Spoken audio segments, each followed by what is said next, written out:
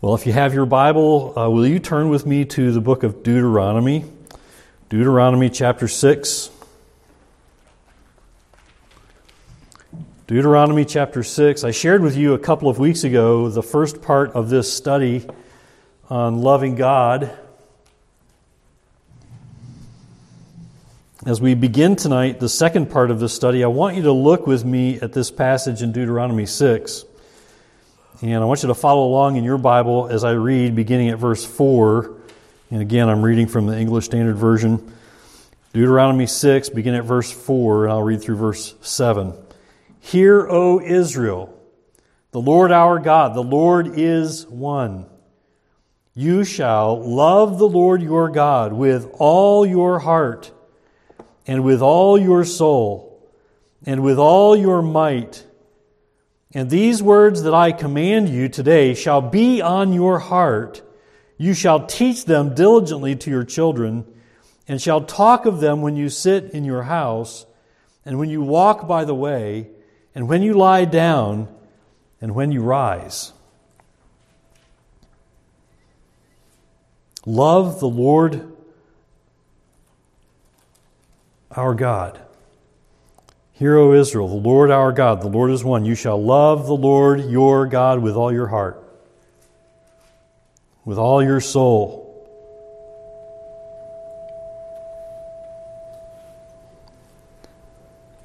with all your might. What is it to love God? What is it? What is it to love God? How do you love God? You can't give God anything He needs. He doesn't need anything. Often we think of gift giving. We give things to people we love. Well, you don't wrap up a present and give it to God. He doesn't need for you to give Him gifts. But what does He want? What is it to love God? In Deuteronomy 6, we're told to love the Lord your God with all your heart, and with all your soul, and with all your might. And what this is pointing to is that you are to love God with your whole being. The idea here in the text, and again we hear it repeated in the New Testament, two different places, that we're to love God with everything we have. That's the idea here. Love the Lord your God with all your heart and with all your soul. And here it says with all your might. In the New Testament you'll see all your heart, all your soul, all your mind, and in another place, and your strength. That the idea is to give your whole life. That every area of your life would not go untouched by your love for God and how you demonstrate your love for God and how you show Him you love Him. No one part of your life should be left out when learning how to love God and live for Him so that He would be glorified with the way that you live, the way that you love Him. This is obviously an important passage. You can see it here. It's obviously important because as verse 6 says here, these words should be on our heart, and we are to, verse 7 again, teach them diligently to our children, and shall talk of them when we sit in our house, and when we walk by the way, and when we lie down, and when we rise. That's every area of life that should be influenced by God's love for us and for our praise of Him and our recognition of His goodness and glory and our love for Him. No area of our lives should go untouched. I think of teaching them diligently to our children. Why does Dave need to go to Burton, and why have Tim and Terry done that for many years, and some of you have done that for many years? Why have you needed to do that? Because not everyone does this. Not every family has the Word of God living in them. Mom and Dad don't have the Word of God growing in them. But for God's people, for those of us who name the name of Christ, we say, I'm a follower of Jesus. We had better get this right. We have no excuses for not doing what this passage says. So this is obviously important. We're to teach diligently these truths to our children, to those under our care. We'll talk of them all the time, when we sit in our house, when we walk by the way, when we lie down, when we rise, all the time. So how do you love God? How does this translate into loving God? How do you love God that way with all your heart and with all your soul and with all your might?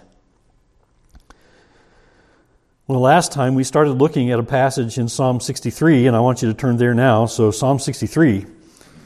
We're looking at this passage in Psalm 63 for help with answering that question. So let's turn there together and let's pick up where we left off 2 weeks ago. Looking at Psalm 63, I'm just going to read the passage again that I read last time, verses 1 through 8. Follow along in your copy of God's Word. Psalm 63, verse 1. O God, you are my God. Earnestly I seek you. My soul thirsts for you. My flesh faints for you, as in a dry and weary land where there is no water. So I have looked upon you in the sanctuary, beholding your power and glory. Because your steadfast love is better than life, my lips will praise you. So I will bless you as long as I live. In your name I will lift up my hands. My soul will be satisfied as with fat and rich food, and my mouth will praise you with joyful lips. When I remember you upon my bed and meditate on you in the watches of the night, for you have been my help, and in the shadow of your wings I will sing for joy. My soul clings to you. Your right hand upholds me. Did you notice as I read those verses from Psalm 63 some similarities to the passage there in Deuteronomy about how we're to love the Lord our God? The psalmist here says, my soul will be satisfied with you as with rich food, and my mouth will praise you with joyful lips. And then in verse 6, when I remember you upon my bed. You ever wake up in the night and you have a hard time sleeping, or maybe you're having a hard time getting to sleep? First of all, where does your mind go? Where does your mind go? I would encourage you to hide God's Word in your heart and to let the songs that we sing ring in your ears so that they take you back to the truths of God's Word. So as you're laying there restlessly in bed, maybe reciting Scripture would be a good way to fall asleep. Wouldn't that be great? I'm sure God would be honored and pleased to hear you reciting Scripture and fall asleep in the middle of a verse. Wouldn't that be something? And when I remember you upon my bed and meditate on you in the watches of the night. Well, when we first looked at this passage 2 weeks ago, I pointed you to verse 1 and suggested that we learn from David's experience here that to truly love God with your whole life, you must thirst and long for God. And that's something we can cultivate. Maybe you would say, I don't know if I thirst for God. I don't know if I long for God. I hope you long to thirst and long for God.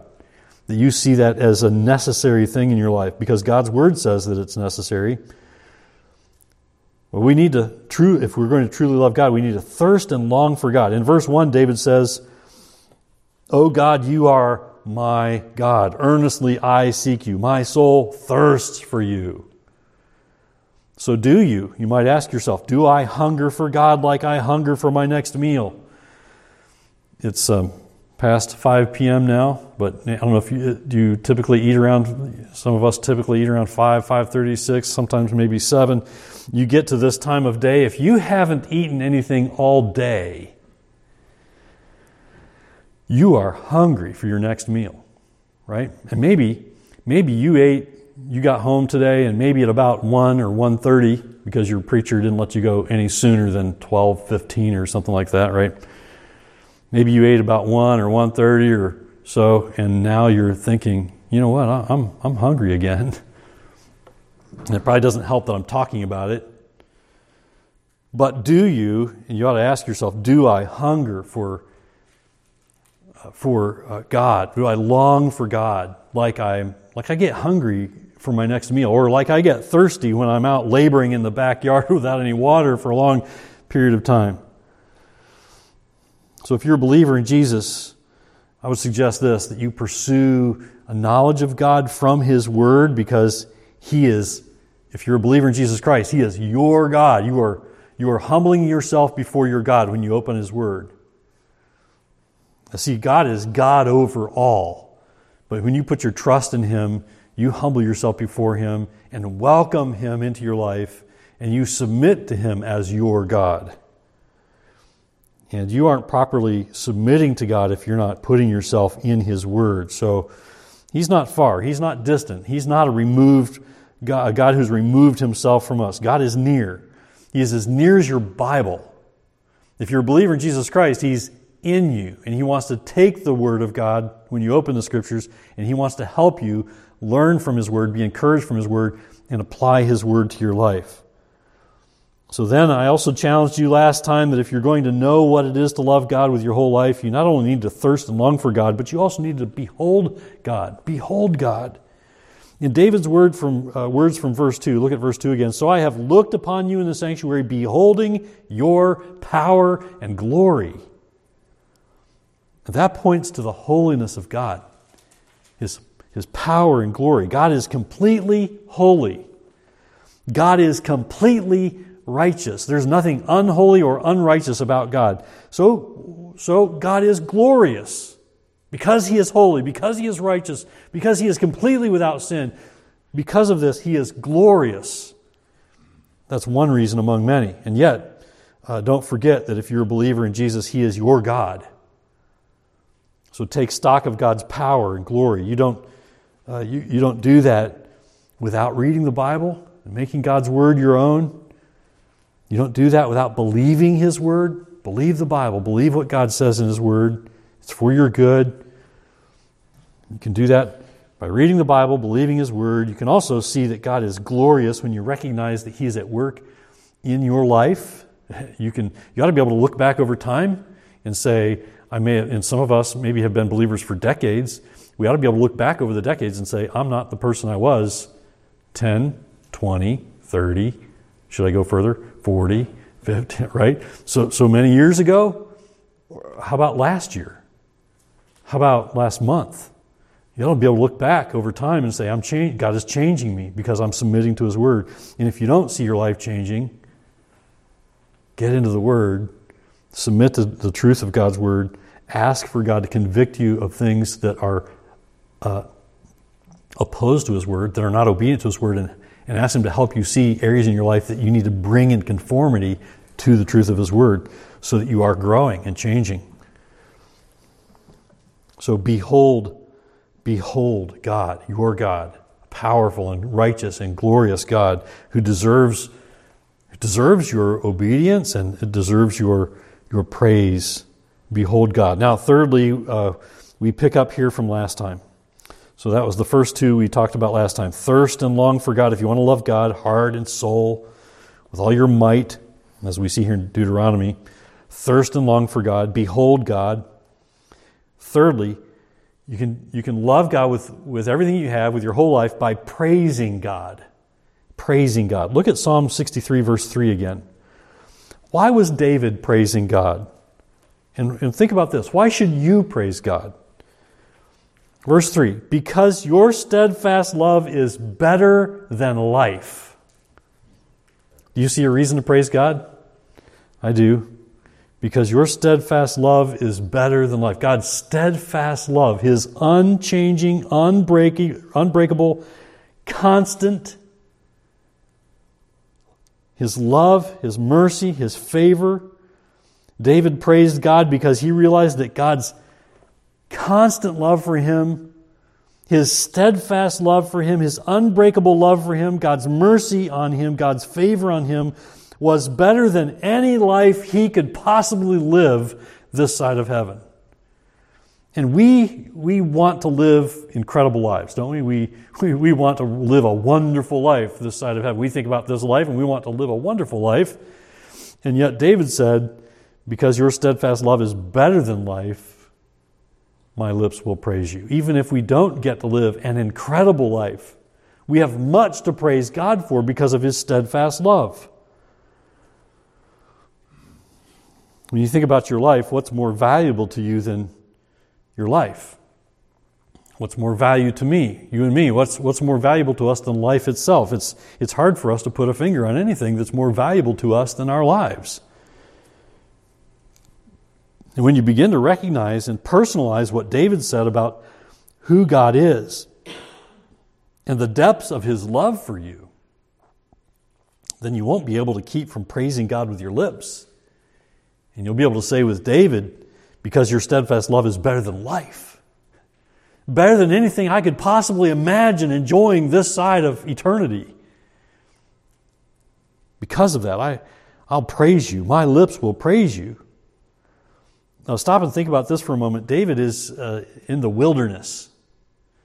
It's likely this is a time he's running for his life. There were a couple of times like that. What do we hear from his lips here when he's in the wilderness? Think of it. He's coming from his lips is praise for God, not lament, not complaining. This may be what we need more than anything else when we're hurting, to remember this.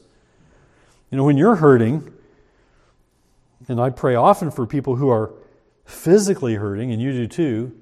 I also pray often for people who are hurting because of different circumstances or difficult relationships of life.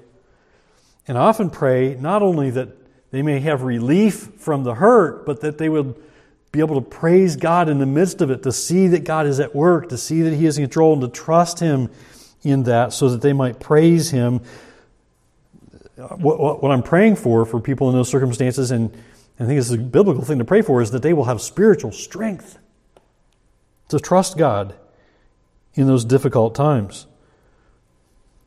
So this may be what we need more than anything else when we're hurting, to remember who God is. Because you, O Lord, because your steadfast love, O Lord, because of your greatness is better than life, my lips will praise you. So this may be what we need more than anything else when things are difficult.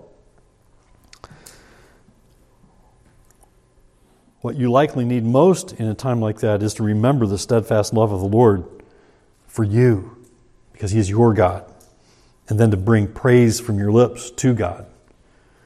It may help you change your perspective about your difficult circumstances. Interestingly, this isn't the only time that we need to give praise when we're hurting, that we need to be reminded to give praise to God. Interestingly, when things are going well, even really well, you can also be tempted to forget about the steadfast love of the Lord. If you take too much comfort, or if you have some pride in what's happening because of your present good circumstances, you can be tempted to forget about the steadfast love of the Lord that you need to be reminded of. So when things are good, you should also be reminding yourself of the steadfast love of the Lord and praise Him for it. If you want to love the Lord your God with your heart and soul and all your might, with your whole life, then learn to praise God in all circumstances. Is God and His steadfast love for you more important to you than any kind of great life you could live this side of heaven, this side of eternity? You need to ask yourself that. Am I willing to praise God when things are difficult? Am I willing to give God the glory when things are going well? And recognize that it's because of His grace and mercy that I'm enjoying a time of peace. Praise God. David in the wilderness, even the difficulty, was praising God. This reminds me of Acts 16. You know the account in Acts 16 when Paul and Silas are in jail, and what do? They pray and they sing praise to God. So much so that their testimony changed the jailer's life, didn't it? If you love God with all your heart, with all your soul, and with all your might, then praise for the Lord, praise for God will be on your lips even in the midst of difficult circumstances, and even in the midst of times when you would say, oh, things are going really well. If somebody comes to you and says, how's it going? You say, things are great. Perfect time to praise God. When things are difficult, when you're struggling, perfect time to praise God. Remind yourself of God's goodness and greatness and love for you. David might have been tempted, we don't know, but he might have been tempted to sit around grumbling and complaining about being in the wilderness, but instead, what we see from him, what we hear from him, is that he knew that the Lord's steadfast love for him was better than the best life he could even imagine. And he chose to praise God. So if you love God with your whole life, as you should, then your lips will be filled with praise. You'll overflow with praise. Praise given to God. Listen to what C.S. Lewis says about this.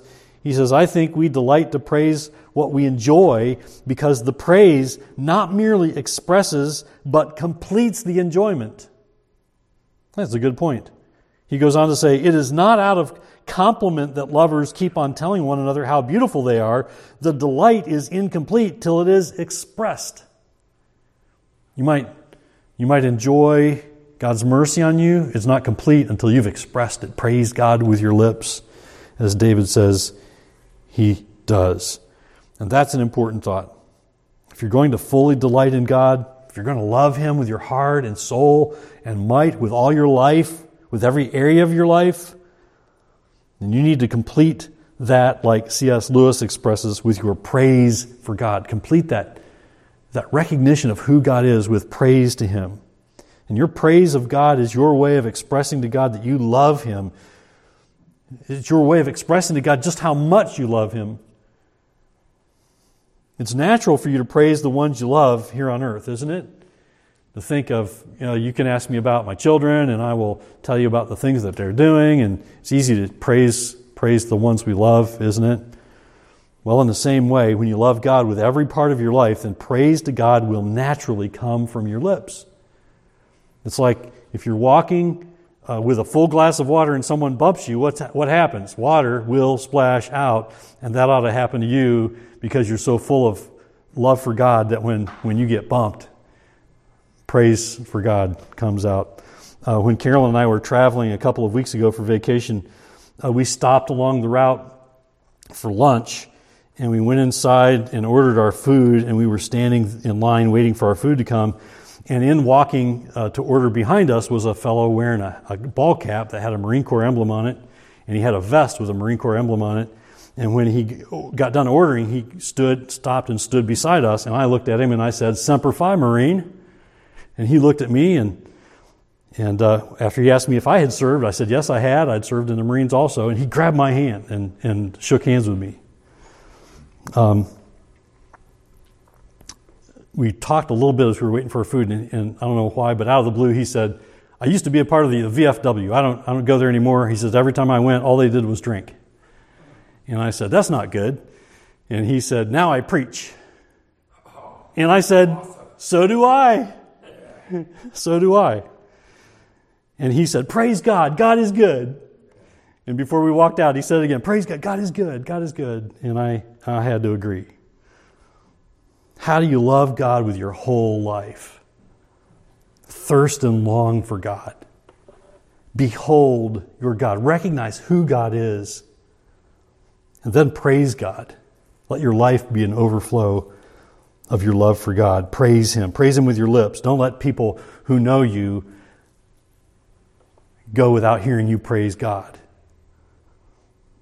These are ways you can express to God that you love Him with all your heart, with all your soul, with all your might, with all your strength, with all your life, with your whole life, every area of your life. Now, here's another way you can express your love for God, and it's by blessing God. Blessing God. Well, how do you bless God? It's an interesting thought, isn't it? How do you bless God? Look at verse 4 again, where David says, so I will bless you as long as I live. In your name I will lift up my hands. The word for bless here can also mean to kneel. And that's helpful, isn't it? That's helpful to think about that. The word for bless here could mean to kneel.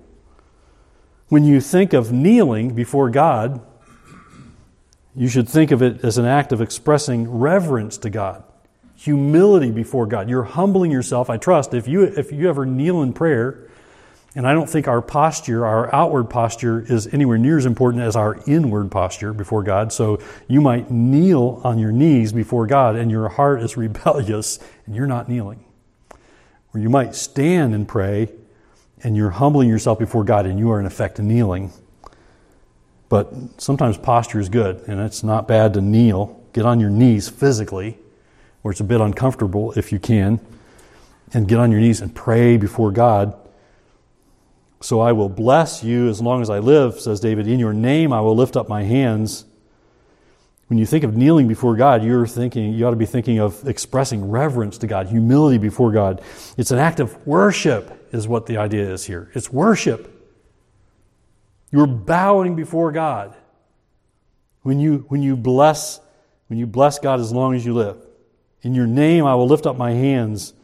That lifting up of his hands in the Lord's name, that's an act of worship. We don't, we Baptists typically don't raise our hands in worship. If you do, that's all right. You can, that's fine. I'm not going to tell you can't. One of the things that I enjoy about going to pastors' conferences is seeing a mix of pastors from all over the country, sometimes from all over the world. And there's guys sometimes in front of me with their hands like this, praising God as I look around them to see the words on the screen. But I praise God. You can praise God that way. You can praise God by lifting your hands. The attitude of your heart is what's important. It's fine to raise your hands. It's fine to get on your knees. But where's your heart? Your heart better be there also. Blessing God, kneeling, raising the hands, humbling yourself before God. So what is it to worship God? I love this little definition, this helpful description. A.W. Tozer says of worship is to feel in your heart and express in some appropriate manner a humbling but delightful sense of admiring awe and astonished wonder and overpowering love in the presence of that most ancient mystery, that majesty which philosophers call the first cause, but which we call our Father which are in heaven. Good description of worship. That's worship. And that's why, as David recognizes in verse 1, "O God, you are my God." Do you recognize that? David can't help but bless God because he recognizes who God is. And he worships him. And David worshiped God from the heart. If you truly love God and you seek to love him with your whole life, your heart's going to be involved. Your soul is going to be involved. Your strength, your gifts, the gifts that God has trusted you, your work, the work of your hands, the things that you say, I own, which are actually God's, and he's allowing you to use them. The things that you own, right? Those things ought to be used for God's glory. You ought to think about every area of your life, and no area of your life should escape. Oh God, you are my God, and everything that I have is yours, and I want to use all things for your glory. David worshiped God from the heart. Here in the English Standard Version, the phrase in verse 4, "So I will bless you," that little phrase, "as long as I live," your translation might say something like that. It's a little bit better translation than what I find in the King James or New King James, where it says, "while I live."